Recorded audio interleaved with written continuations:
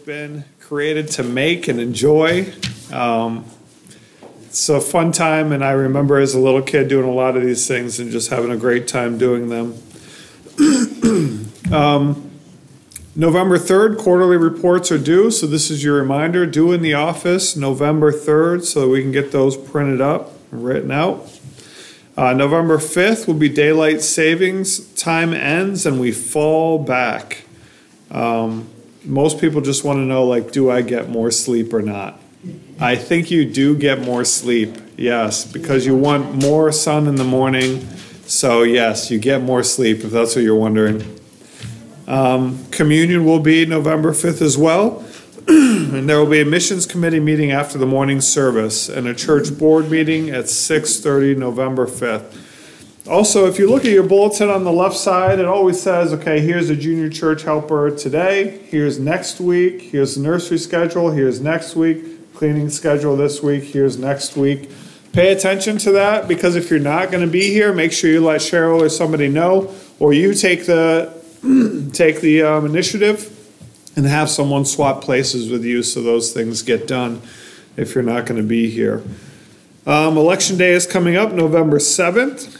Be in prayer for that things go well and smoothly. The fall harvest dinner will be November 12th after the morning service. Everyone is welcome. Invite friends, family. Favorite fall soups, casseroles, sides, desserts. We'll probably have a sign-up sheet, I would imagine. Is that true? Will there be a sign-up sheet for the harvest dinner? If it was me, I'd say no.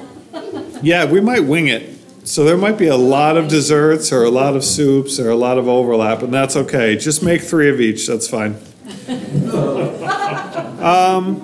November 13th to the 20th will be National Collection Week for Operation Christmas Child. Keep that in mind. Also offering today in Sunday school was for shoe boxes. I don't know what the total was for that. Do you know? $515. And how much do we need to ship those? $10 for each box? Okay, so I think we're doing well. Any other announcements that are not in the bulletin? I think my dad has one announcement, but other than that, that's it. Just to keep you up to date with the Pastoral Search Committee and what we're doing and what's going on. You heard Thomas Hamblin speak here, and we have sent him a packet to offer for him to candidate. And so we want you praying about that. I don't know whether he'll decide to go for it, and we're waiting for that response. And if he does, then it'll probably be after the first of the year before we can actually get him here to do the candidating part. But you can be praying. Is this the man God's leading here to become the pastor? You'll want to be praying for that anyway. But we sent him a questionnaire that we've designed and to try and sort out some things, and also constitution and a formal letter inviting him to candidate. And I also called him and talked to him, and he seemed excited about that. Was surprised he got it so quickly. So just be praying. I don't know if this is the man or not, but we at least have seen somebody we thought might fill that role. Okay? So after all of that, if you have other questions, you can ask any of us on the side. We may not have answers, but we'll be glad to entertain the question. Okay? So now we're going to sing hymn number 16, Immortal, Invisible, God Only Wise.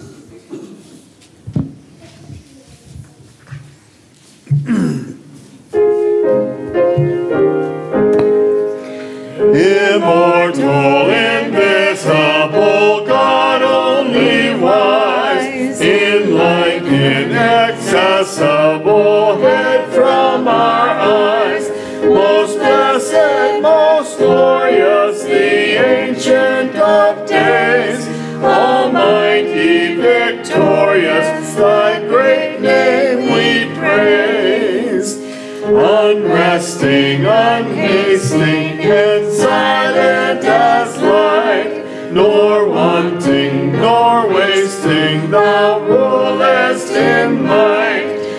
thy justice like mountains, high soaring above, thy clouds which are fountains of goodness and love. To all life thou givest, to both great and small.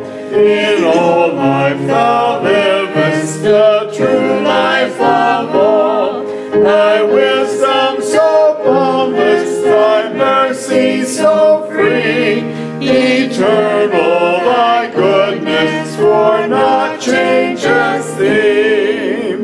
Great Father of glory, pure Father of light, thine angels adore thee, all veiling their sight.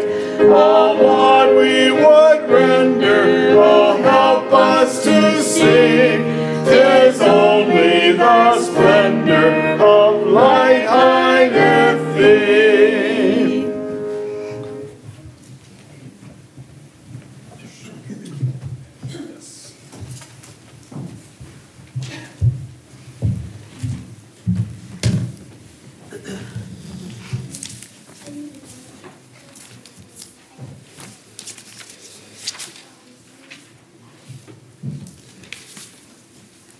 I'll read this again during my sermon, but it's good just to take a second and kind of set it aside to read. But this is just the journey of the two disciples with Jesus on the road to Emmaus. And this is the story of their conversation and their reaction on the road. So this is Luke 24, 13 to 35 is where I'll be reading this. That very day, two of them were going to a village named Emmaus, about 7 miles from Jerusalem. They were talking with each other about all these things that had happened. While they were talking and discussing together, Jesus himself drew near and went with them. Now Jesus had just been crucified, and there are rumors that he had raised from the dead, or at least his body had been stolen. The rumor was starting. And so these disciples were discussing this. And Jesus creeps up next to them, or wanders up next to them, or begins to walk with them. And this is what happens. Their eyes were kept from recognizing him. And he said to them, "What is this conversation that you two are holding with each other as you walk?" And they stood still, looking sad. Then one of them, named Cleopas, answered him, "Are you the only visitor to Jerusalem who does not know the things that have happened here in these days?" He said to them, "What things?" And they said to him, "Concerning Jesus of Nazareth, a man who was a prophet, mighty in deed and word before God and all the people, and how our chief priests and rulers delivered him up to be condemned to death and crucified him. But we had hoped that he was the one to redeem Israel. Yes, and besides all this, it is now the third day since these things have happened. Moreover, some women of our company amazed us. They were at the tomb early in the morning, and when they did not find his body, they came back saying that they had even seen a vision of angels who said that he was alive. Some of those who were with us went to the tomb and found it just as the woman had said, but they did not see. And he said to them, 'O foolish ones, slow of heart to believe all the prophets have spoken. Was it not necessary that the Christ should suffer all these things and enter into his glory?' And beginning with Moses and all the prophets, he interpreted to them in all the scriptures the things concerning himself. So they drew near to the village to which they were going. He acted as if he was going farther, but they urged him strongly, saying, 'Stay with us, for it's towards the evening, and the day is now far spent.' So he went in to stay with them. When he was at the table with them, he took the bread and blessed and broke it and gave it to them. And their eyes were opened, and they recognized him. And he vanished from their sight. They said to each other, 'Did not our hearts burn within us while he talked to us on the road, while he opened to us the scriptures?' And they arose that same hour and returned to Jerusalem. And they found the 11 and those who were with them gathered together, saying, 'The Lord has risen indeed, and has appeared to Simon.' Then they told what had happened on the road, and how he was known to them in the breaking of the bread."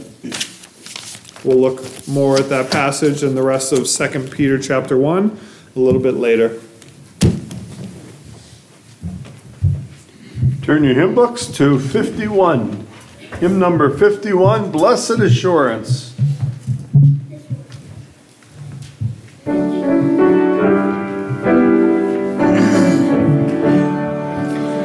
Blessed assurance, Jesus is mine. Oh, what a foretaste of glory divine. Heir of salvation, purchase of God, born of His Spirit, washed in His blood. This is my story, this is my song, praising my Savior all the day long. This is my story, this is my song, praising my Savior all the day long. Perfect submission, perfect delight, visions of rapture now burst on my sight. Angels descending, bring from above echoes of mercy, whispers of love. This is my story, this is my song, praising my Savior all the day long. This is my story, this is my song, praising my Savior all the day long. Perfect submission, all is at rest. I am my Savior, am happy and blessed, watching and waiting, looking above, filled with His goodness, lost in His love.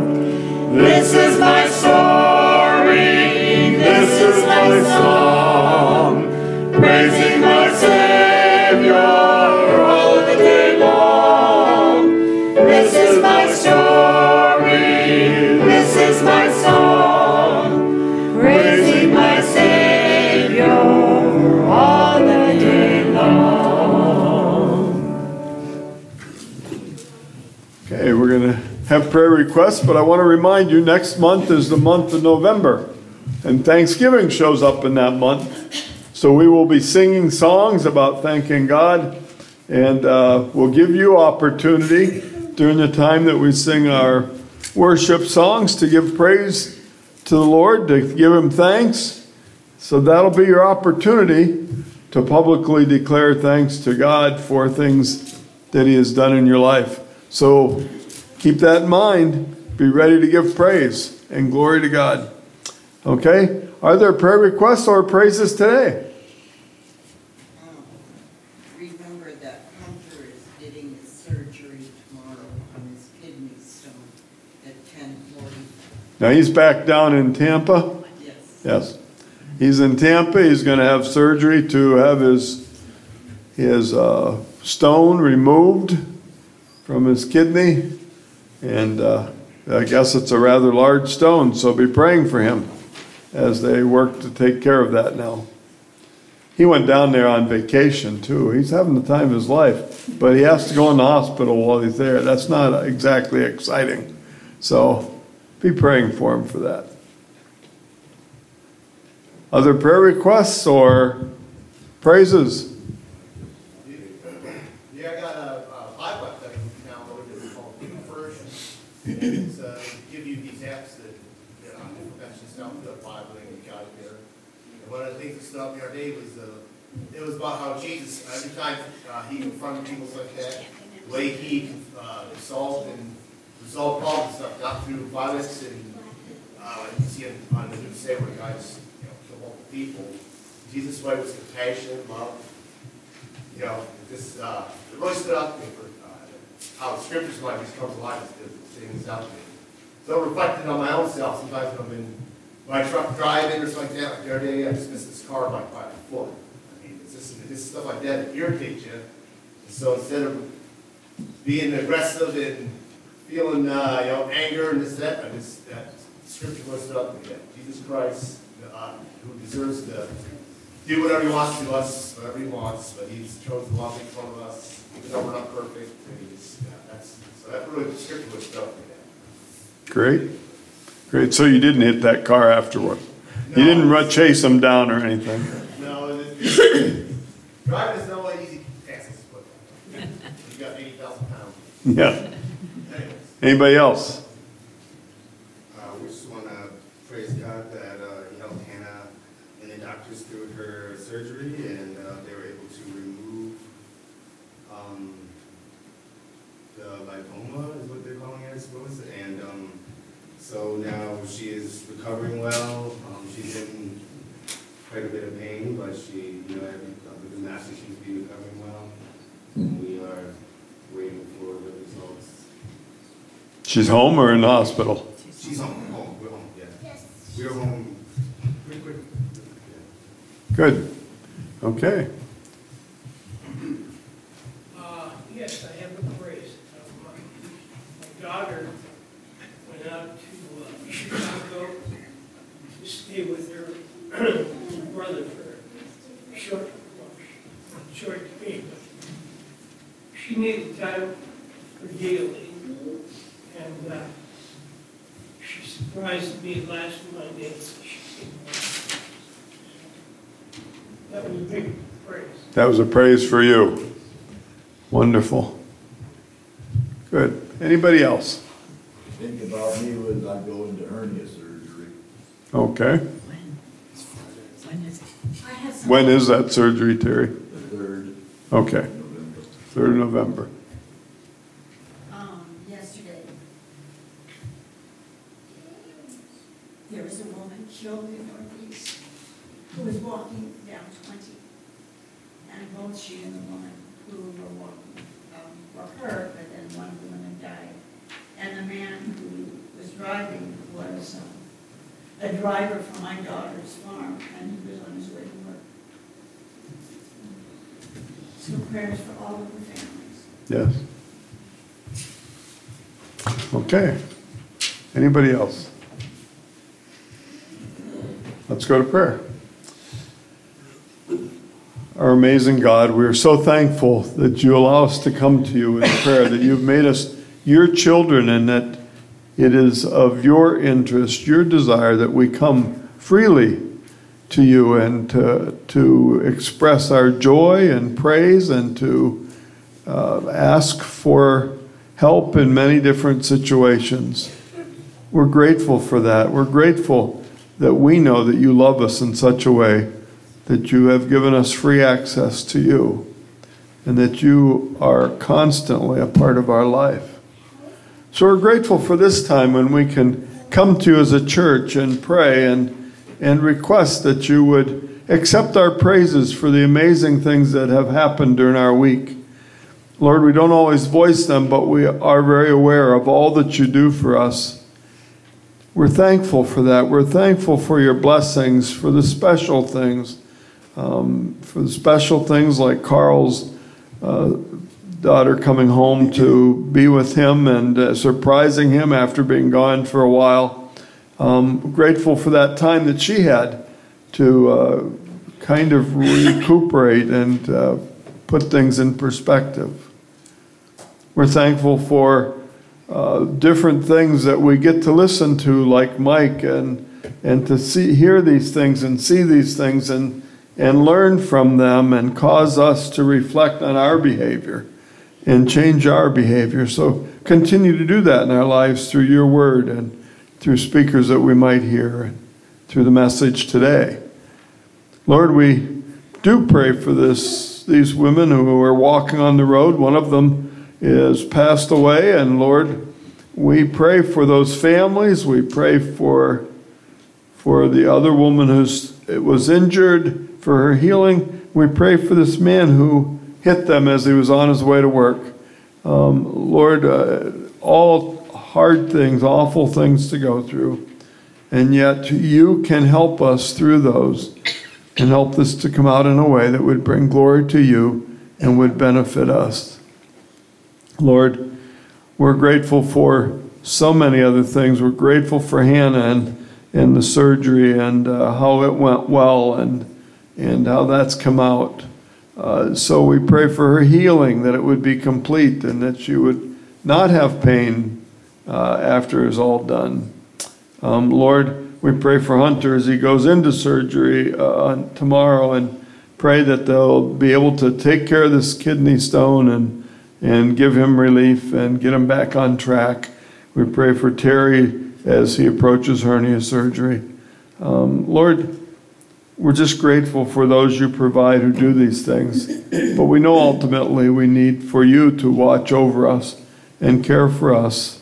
So we're thankful that you are there. Thankful for this time today to worship you. Thankful for your goodness in doing that. And we pray that you'll help us as we worship you in song to do it with all our heart because we love you. And we're grateful that you love us. Lord, to help us as we listen to the message, to hear your word, because they're your words and we need to hear them. They're life to us. Help us to do that also, to worship you by our hearing of your word and to glorify you as we do that. So we praise you this day. Ask us to help us as we go through this day to bring glory to you. In Christ's name, amen. We're going to stand and sing our worship songs. The first one, Glorious Day.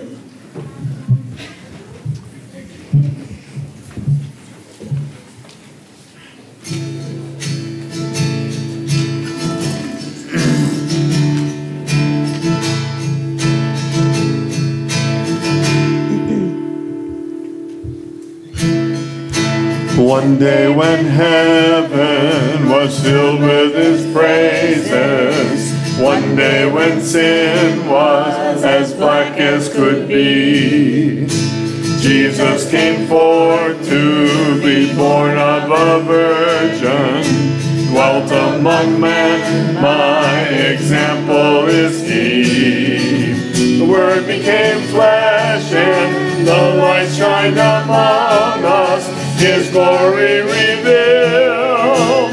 Living he loved me, dying he saved me, buried he carried my sins far away, rising he justified freely forever.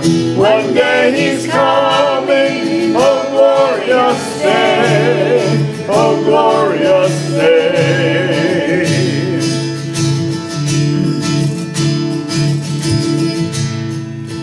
One day they led him up Calvary's mountain.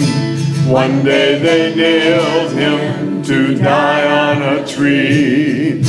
Suffering anguish, despised and rejected, bearing our sins, my example is he.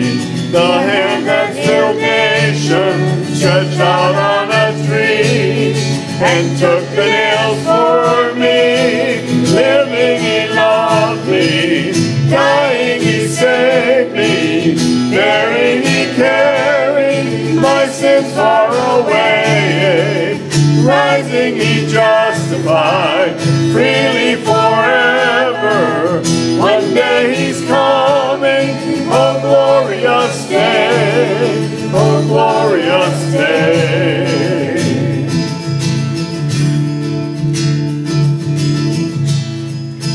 One day the grave could conceal him no longer.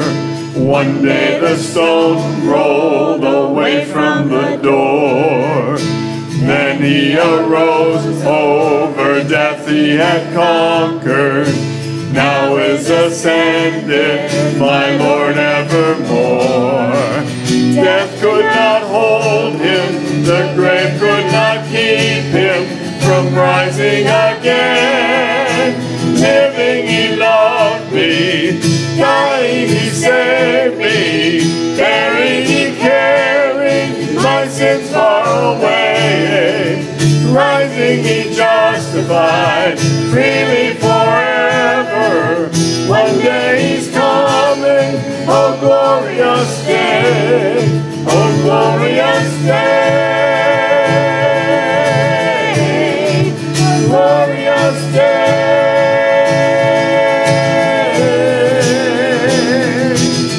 One day the trumpet will sound for His coming. One day the skies with His glory will shine. One fearful day my beloved was ringing. My Savior Jesus is mine. Living He loved me, dying He saved me, buried He carried my sins far away, rising He justified, freely forever. One day He's coming, oh glorious day. Living He loved me, dying He saved me, buried He carried my sins far away, rising He justified, freely forever. One day He's coming, oh glorious day, oh glorious day, oh glorious day, oh glorious day.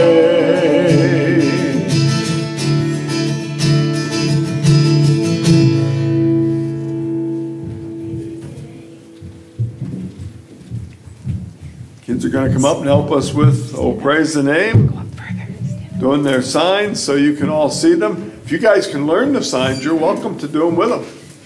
Just go ahead and learn those things they do and go right. I'd love to see everybody out there doing this.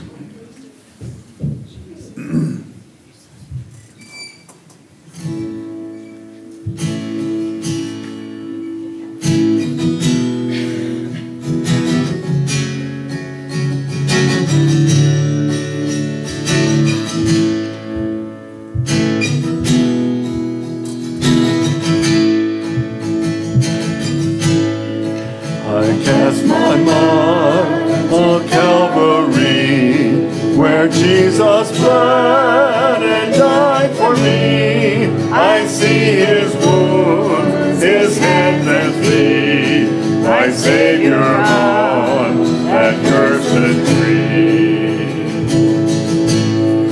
His body bound and drenched in tears, they laid Him down in Joseph's tomb. The entrance sealed by heavy stone, Messiah still and all alone. Oh, praise the name of the Lord our God. Oh, praise His name forevermore. For endless days we will sing Your praise. Oh, Lord, our God. Then on the third, at break of dawn, the Son of Heaven rose again. Oh, tremble death, where is Your sting? The angels roar for Christ our King. Oh, praise the name of the Lord our God. Oh, praise His name forevermore. For endless days we will sing Your praise. Oh, Lord, our God. He shall return, the robes of light, the blazing sun shall pierce the night, and I will rise among the saints. My gaze transfixed on Jesus. Jesus' name. Oh, praise the name of the Lord our God. Oh, praise His name forevermore. For endless days we will sing your praise. Oh Lord our God. Oh, praise the name of the Lord our God. Oh, praise His name forevermore. For endless days we will sing your praise. Oh Lord our God. Oh Lord our God. Oh Lord our God.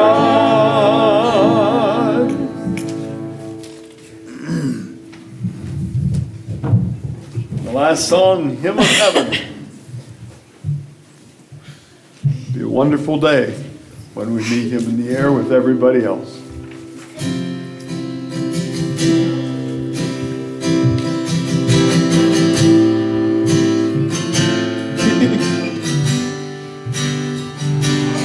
Oh, I long to breathe the air of heaven, where pain is gone and mercy fills the streets, to look upon the one who bled to save me, and walk with Him for all eternity.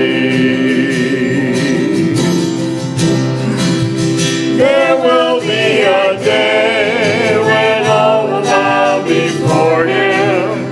There will be a day when death will be no more. Standing face to face with He who died and rose again. Holy, holy is the Lord.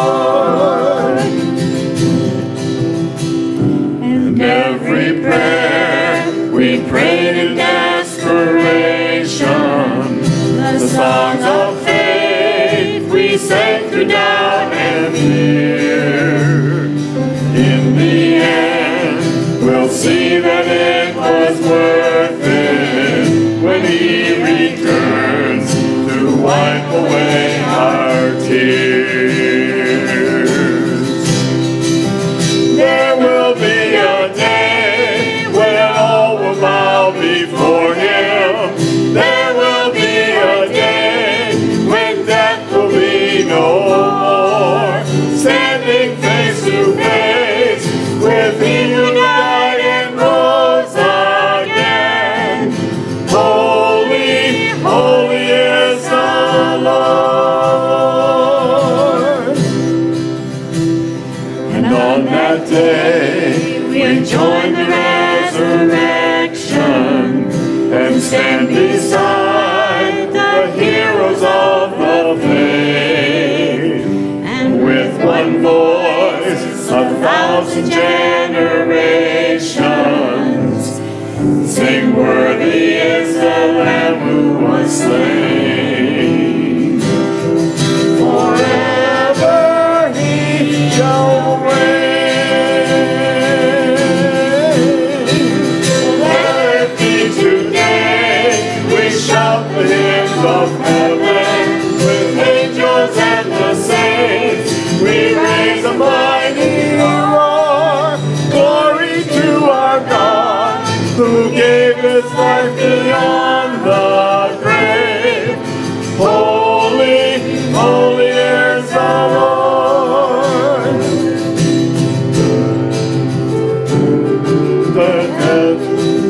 The angels and the saints, we raise a mighty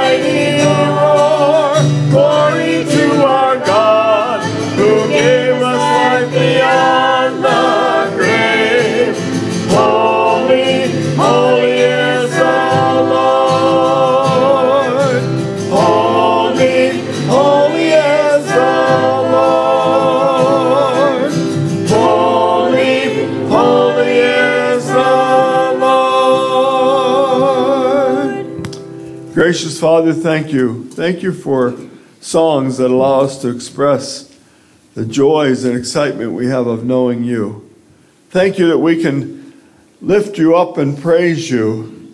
We hope that the singing we do from our hearts will glorify you and bring joy to you. Thank you for your love. Help us as we go through the message to pay attention to your word and to respond to it. We're so grateful for all that you do and grateful for your word. In your Son's precious name, amen. Those ages 4 to 7, dismissed to junior church.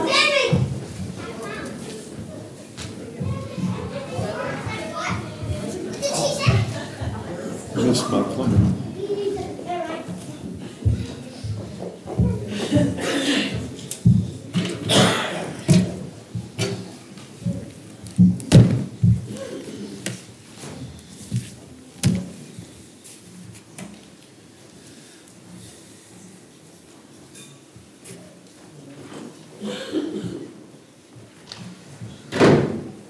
While it's somewhat fresh in our minds, Scripture has often been compared to sheet music, and that the sheet music has been written by an author and is to be played a certain way. We don't necessarily care about how you feel about the music or which lines should be crossed out, but it's been written in a certain way because it goes together in the right key. And when all players play together as one and follow the instructions written down on the paper, there is a beautiful song that is written. And it's very intentional, every note of every line. And when you miss one of those lines, or whenever you get caught up in the emotions or the feeling of the song, instead of following the lines, you throw off not only yourself but everybody else. And you get a quick illustration of that just in worship sometimes, right? But so is true of the Scripture itself. We're like, well, I don't like how that part goes, so I'm going to cut that out. And I don't like how that part goes, I'm going to cut that out. I would rather have a B flat minor here. And in the end, you don't have the original song at all.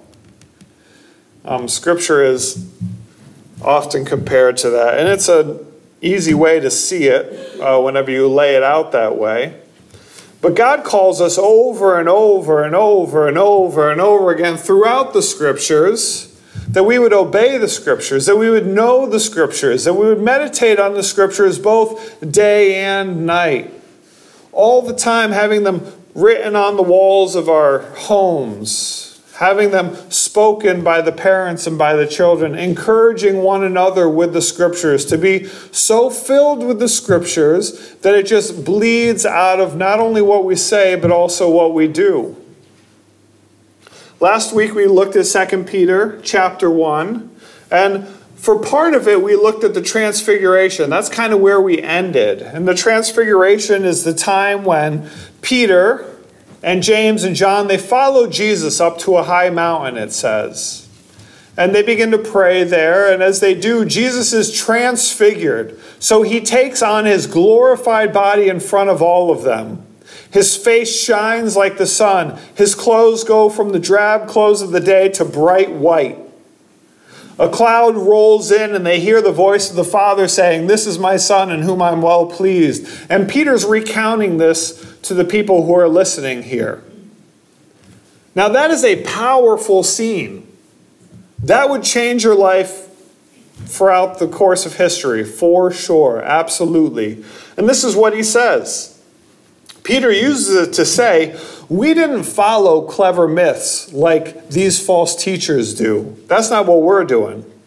When we made known to you the power and coming of our Lord Jesus Christ, but we in fact were eyewitnesses of his majesty.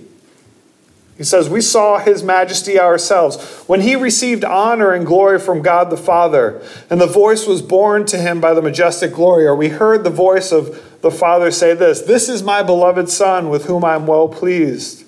We ourselves, we heard this very voice from heaven, for we were with him on that mountain. So Peter is saying, this dramatic thing I was an eyewitness to. I was an eyewitness to Christ's life, his death, his resurrection, his transfiguration, the hope of future glory. as we see Christ transformed. But Peter does something strange in verse 19. What he does is we have something more sure than that. More sure than what I'm telling you right now you have. He says, and we have the prophetic word more fully confirmed. A more sure word, a full word, something that you can rest on, a firm foundation in the Scripture, to which you will do well to pay attention as to a lamp shining in a dark place. As we went through 2 Peter, we knew that he was building up because we read it together. He was building up to a point where he's going to describe what false teachers look like and what they're doing in the churches.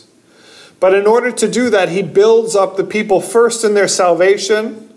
I was listening to a MacArthur sermon the other day, and he lines it up. He wants to secure them in their salvation, their sanctification, and the Scriptures, so that they can then be ready to fight the false teachers. They can then be ready to push against the tide creeping in.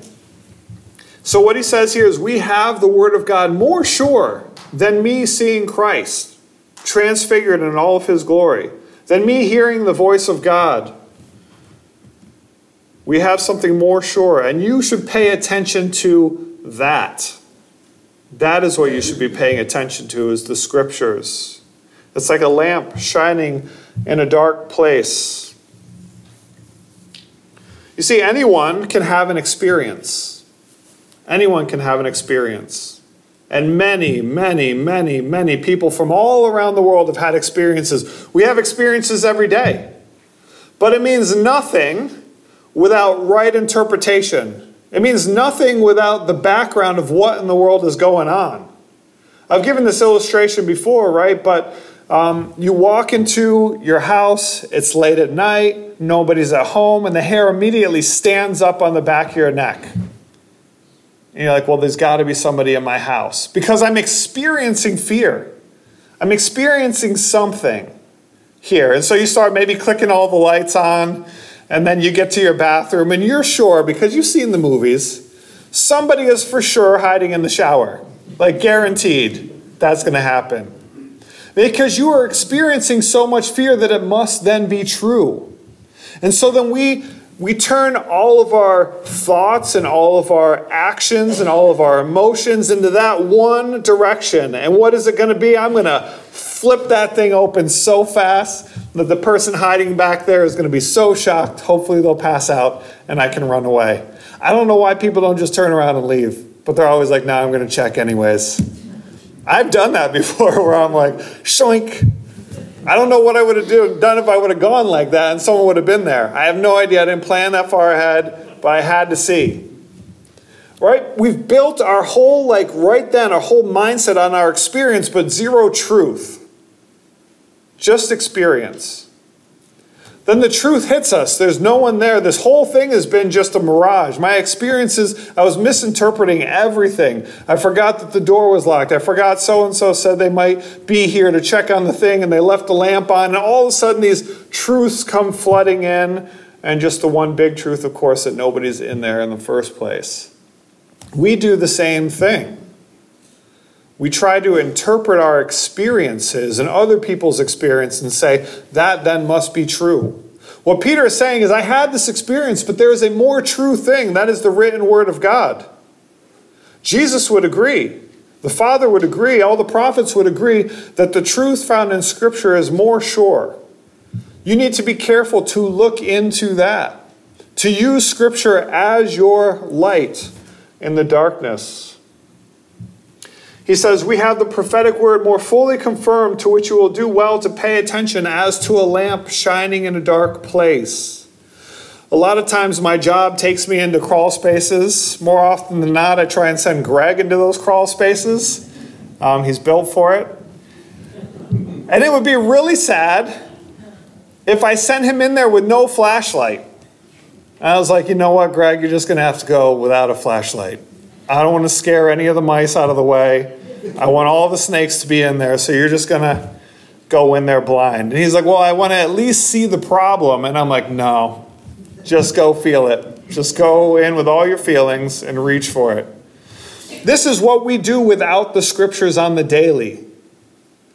How much money should I save for retirement? How many children should I have? What church should I go to? What movie should I watch? Like the petty things. How much to eat today? What clothes do I put on? Scripture is full of truth for those things, so that you're not going in blindly. It tells you in there a host of things that you need for life and for godliness and for your day-to-day relationships. The most important things in your life are explained to you in Scripture if you would just open it up and turn on the light.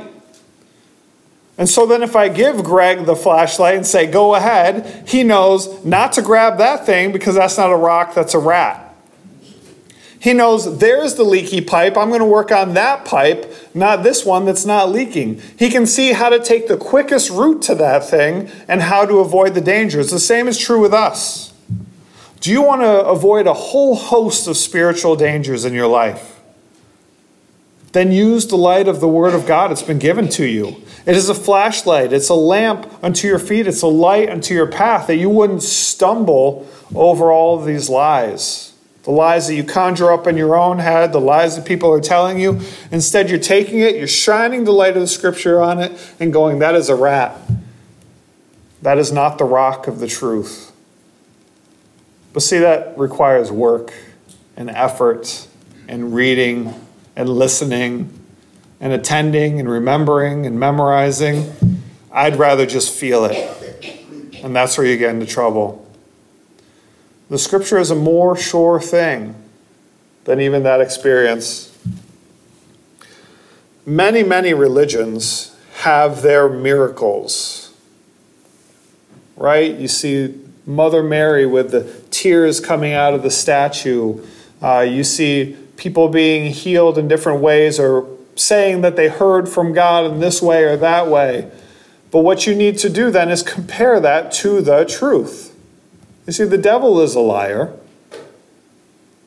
I don't know if you remember, but when Pharaoh had all the people and he would not let them go, and God told Moses, you need to do these things and these things and these things. And what would the magicians do? The same things. Double it up. To a certain point, they were just as good at doing little miracles and little tricks. Whether they were the same or not, I don't know. But they were really good at fooling the people. But the truth of Scripture is not like that. If you look up, again, the majority of the cults come from a place where somebody heard or saw a vision, swears an angel told them this, swears God came down and did this. They base their faith on those things or that one event. We are to base our faith on the Scriptures, which are different. And then you're to be able to defend the truth, defend the faith, lean on the Scriptures. Here we are in a world of darkness. Here we are surrounded by lies, and most of us want to take our flashlight and shove it in our back pocket. I'll just feel my way around. And if I pull my flashlight out, someone's going to make fun of me. If I pull my flashlight out, they're not going to listen to me. If I pull my flashlight out, they're not going to follow me. If I pull my flashlight out, I might see how hard the journey is ahead. And so I want to just click it off and not go that way. Peter says, no, there's a more sure word, and this is the Scriptures. Now, at that time, he's talking about the Old Testament, but you'll see even in this book, 2 Peter, if you go to chapter 3, he says some of the Scriptures are hard to understand, just like Paul's letters. So even Peter would say that Paul's letters were Scripture at the time. It's interesting how quickly the Scriptures become developed and put together and trusted. So this is what he's saying, that you should have Scripture, you should rely on Scripture, you should know the Scripture completely, you should pull it out, depend upon it, use it for your day in and your day out daily life, so that you would not stumble, so you would not fall. And then I love how he transitions. He says, you're going to use that flashlight just like any of us would until the day comes. Right? Until Christ returns. This is the point. Until Christ returns, you will be using the flashlight of the Word of God. When Christ returns, he will be here in all of his glory. All things will be revealed. You click the flashlight off to a certain extent. But now Jesus is the Word. He is walking and talking. God is here with us. We are in perfect fellowship with him. All things have been made new. I have a glorified body, the one that Jesus bore when he was on the Mount of Transfiguration. I now resemble. He's made all things new. And not just all things out there, but also all things in here until the day dawns and the morning star rises in your hearts as well. Until then, you are to rest in the Scripture. Go to the Scripture. Use the Scripture as your light. Also, our Scripture is not written like a lot of Scriptures that people talk about. Our Scripture is not a blind, free writing, like a Jesus is Calling type of book, where she just thinks about Jesus and Jesus somehow writes for her. Our Scripture is not just dictation from God like Muhammad. Our Scripture is completely different. Our Scripture is God-breathed. Our Scripture takes the nature of the man, his writing style, his writing location, the people he's going to write to, the friends that he has, the food that he eats, and God is going to write through him. God is not a spell checker, but he inspires men to write. And we'll continue to see this. I love that Road to Emmaus story because it combines a lot of these things that we're talking about right now. So you have these disciples and they're walking and they're talking. And notice what they're not doing. They are not reflecting on the Scriptures. They are so lost and so confused. And it's funny because they talk to Jesus like, do you have any idea what's going on? And Jesus says, I have the most idea what's going on. Let me show you. Let's start in Genesis and go right through to Malachi. And I'll show you exactly what's going on. And that's what he does with them. He walks them through the Scripture until at the end they can see. He has shined a light on their lives. He shined a light on everything they've been experiencing for the last 3 days, 3 months, 6 years, however long they've known Christ in their journey. Until they're like, this makes sense. And then they go and they say, hold on, don't go back wherever you're going. Come with us. Come eat with us. It's getting late. You should come eat with us. Tell us more. Put these things together for us. Shine more light on our experience so that we can see this truth that you're talking about. And so he goes back with them and he breaks the bread and he disappears. Immediately they recognize who he is before he leaves. This is like the day dawning. Everything that he said has been flashlight, and then all of a sudden the sun. And then they look back and they go, were not our hearts burning when he explained all this to us? When he went through the Scriptures and showed us this truth.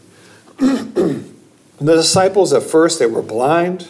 They were not relying on Scripture. They were not going back to the Scriptures. Jesus pointed them right back there.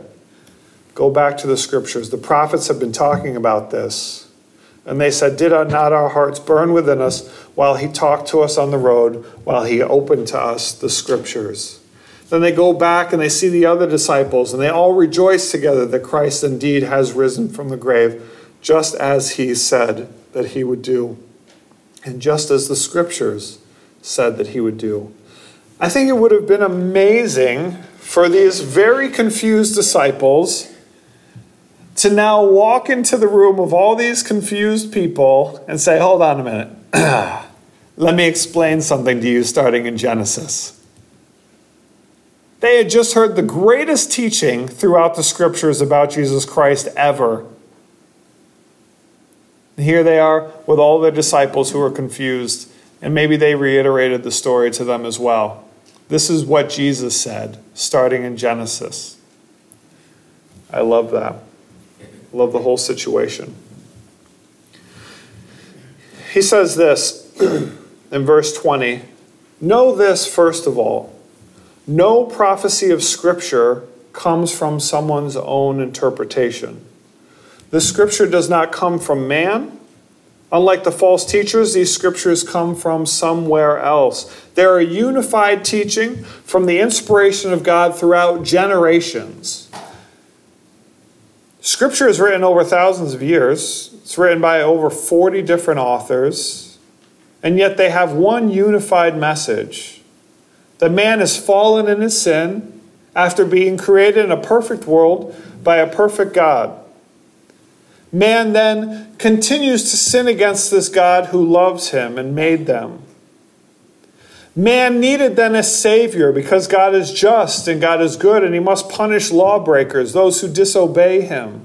And so he came into history himself in the form of Jesus Christ. He is the Messiah that was foretold all throughout Scripture. Right in Genesis when he says that the seed of the woman will crush the serpent's head, you know how the story ends.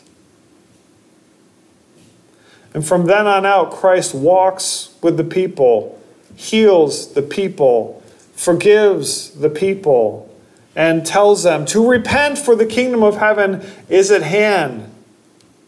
You say that you believe in the Father, but you have not believed in me. Therefore, you don't believe in the Father. Talking to the Jews, he says, you are the children of the devil. Unless you believe in me, you are not children of God. Jesus from the beginning calling himself God, equating himself with God, run out of town after town, threatened to be stoned because they said, you blaspheme by making yourself equal with God. Jesus claims to be the Messiah, the Christ, the Anointed One. His disciples after that continue to write Scripture explaining who he is, continuing to describe his miracles, continuing to tell the church how they ought to live, and basing that all on the Old Testament Scriptures from then until today. And today we continue to read those Scriptures and trust in those Scriptures and learn from those Scriptures and pass those Scriptures on so that our children can have flashlights and their children have flashlights and so on and so forth until the day dawns and Christ returns. Then we see everything brightly. There is no dark corner anymore. He says this as well. No prophecy or no scripture was ever produced by the will of man, but men spoke from God as they were carried along by the Holy Spirit. Our scriptures are not derived from men's minds. It is not a wise man who wrote Scripture. It's funny, if you look throughout Scripture, you have fishermen and you have prophets. You have men who wore the weirdest clothes and did the weirdest things in prophetic utterance to the people of the world. Jeremiah and other prophets who had to do strange things to get the people's attention to say, this is what is going to happen to you if you do not return to God. This is written by Pharisees, but also by tax collectors. This is written by all sorts of people who followed Christ. And in the lineage of Christ are prostitutes and kings and all sorts of people as well in that line. Our scripture pulls no punches in saying some people did dumb things and some people did smart things. Jesus is calling people fools, and he's calling people brothers, and he's calling people brood of vipers. Scripture is wonderful in the way that it rounds out who Christ is. It doesn't make him look like he can't be tired. It doesn't make him look like he could never cry. Instead, it gives a full view of who Christ is, even his relationship to his parents when he's young, and what he was meant to do in the temple. Scripture is a beautiful word from the Lord given to you by a God who owed you nothing. You could have been born, come into this world, and God said, figure it out yourself. And you never would have done it. You would have been like, well, I saw a guy beat another guy. Maybe I'm just supposed to beat people. I saw a woman, she stole a necklace from someone. Maybe I'm supposed to be like her. I should just steal things. I saw an animal eat another animal. Maybe I should just eat people and animals and whatever. Because if that's all you see, without the light of the Scripture, you start to think, well, maybe I am an animal. You're trying to put together your worldview with no Scripture. You're just trying to make it in the world with no word from God. And this is what a lot of people are doing today. Why get married? If I'm a boy, why can't I be a girl? If I'm a guy, why can't I marry a guy? If there is no Scripture, if there is no truth, do whatever you want to. And you will be playing the worst song ever written in history. But do you want to play a beautiful melody with your life? Then play what Scripture has for you to play. It's been written for you how your life should go. It tells you how to love your wife. Beautiful song. How to love your children. Great song. It tells you how to work in your business. It tells you how to love in your relationships. It tells you how to love your enemies, how to bless those who curse you. It tells you how to be patient and long-suffering. It tells you when you should speak and rebuke. And it tells you when you should offer mercy and grace. And it tells you that sometimes when you rebuke, you are offering mercy. I love this about God. God did not have to tell you how to get out of danger. That is mercy and grace to you. When he says, do not go past this. It sounds harsh, but it in fact is mercy. He could have never told you to stop. And you just walked off that cliff. You just lived that lifestyle and there was no warnings. That is not mercy. Instead, he warned you and he rebuked you and he disciplined you and he corrected you. And then he offered you forgiveness when you sin.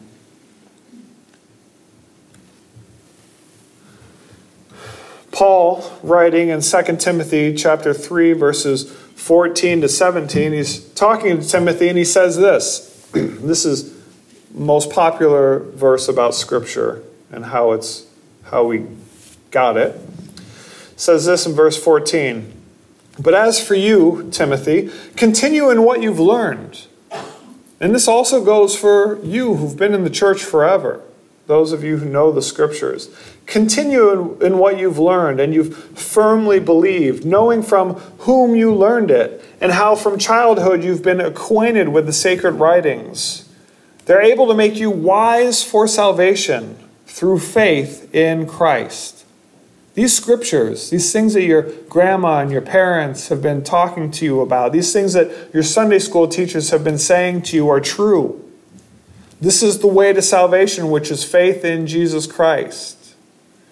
Not if you work hard enough, not if you're a good enough person, but if you put your faith and your trust in Jesus Christ alone for your salvation, you can be saved. It's an offer of mercy and affection from God the Creator. The fact that God talks to us at all is a great blessing because he could have just left us to ourselves. All Scripture, verse 16, all Scripture is breathed out by God and is profitable for all of these things, for teaching, for reproof, for correction, and for training in righteousness, that the man or woman of God may be complete, equipped for every good work. Scripture has given you everything that you need for life and godliness in this world. It tells you should be hardworking, that you should be diligent, that you should provide, that your hands should not be lazy, that you should care for one another, that you should think of others as better than yourselves. And the list goes on and on and on. And all these things are taking your life and working them into a beautiful song of glory to God.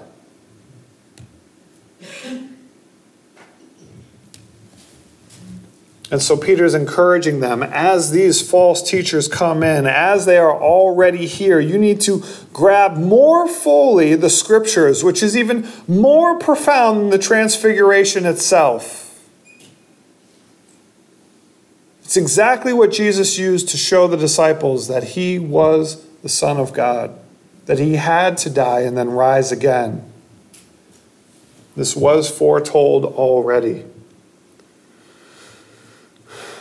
So I want to encourage you to be careful to rest your thoughts and to rest your life and to rest your mind on the written word of God. It is your light in this world of darkness until the Lord himself comes and the day arises and you no longer need to just rest in this much light, but you will have the light of the world, which is Jesus, shining in every corner. Be careful not to let your experience be your guide. Experience cannot decide truth. It still needs to be interpreted. You may have had a good time, but that does not mean that your time was not sinful. Christ tells us what is good, what is right, what is lovely, and what we ought to think about.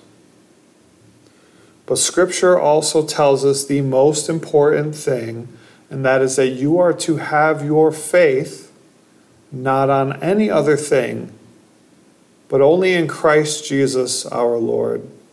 That you would trust him fully and completely, to know that he is a good Savior, to know that he grants peace and mercy and forgiveness to all those who are far off. That you can run to him, that his yoke is easy, his burden is light. He is not like the false teachers who heap weights on your shoulders, but are unwilling to lift a finger to help get them off of your shoulders. In fact, Jesus Christ bore the weight of your sin already on his shoulders so that you can be free in Christ, free to love, free to serve, free to give of your life. And he did that because he loves each and every one of you who turn to him. So I encourage you to dig into the Scriptures, to use the Scriptures, to apply the Scriptures. In there you will find all that you need. Let's pray together. Lord God, we thank you again for your word. We thank you for this opportunity to come here from it again. We thank you for generation upon generation who have heard these things, church after church who's learned from Peter speaking according to the Holy Spirit. God, help us to shine the light of your word on all the areas of our lives until you return, until the day dawns, until we see you face to face, until we have our glorified bodies. God, help us to encourage one another until that day comes. In Christ's name, amen. The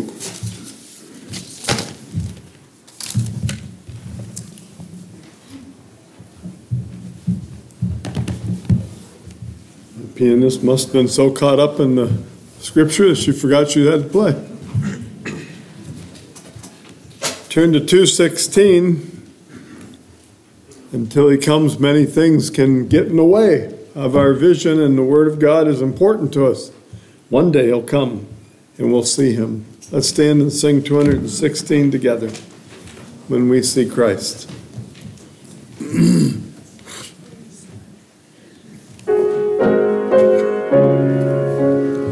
Oftentimes the day seems long, our trials hard to bear. We're tempted to complain, to murmur and despair. But Christ will soon appear to catch his bride away. All tears forever over in God's eternal day. It will be worth it all when we see Jesus. Life's trials will seem so small when we see Christ. One glimpse of his his dear face, all sorrow will erase. So bravely run the race till we see Christ. Sometimes the sky looks dark with not a ray of light. We're tossed and driven on, no human help in sight. But there is one in heaven who knows our deepest care. Let Jesus solve your problem. Just go to him in prayer. It will be worth it all when we see Jesus. Life's trials will seem so small when we see Christ. One glimpse of his dear face, all sorrow will erase. So bravely run the race till we see Christ. Life's day will soon be o'er, all storms forever past. We'll cross the great divide to glory safe at last. We'll share the joys of heaven, a harp, a home, a crown. The tempter will be banished, we'll lay our burden down. It will be worth it all when we see Jesus. Life's trials will seem so small when we see Christ. One glimpse of his dear face, all sorrow will erase. So bravely run the race till we see Christ.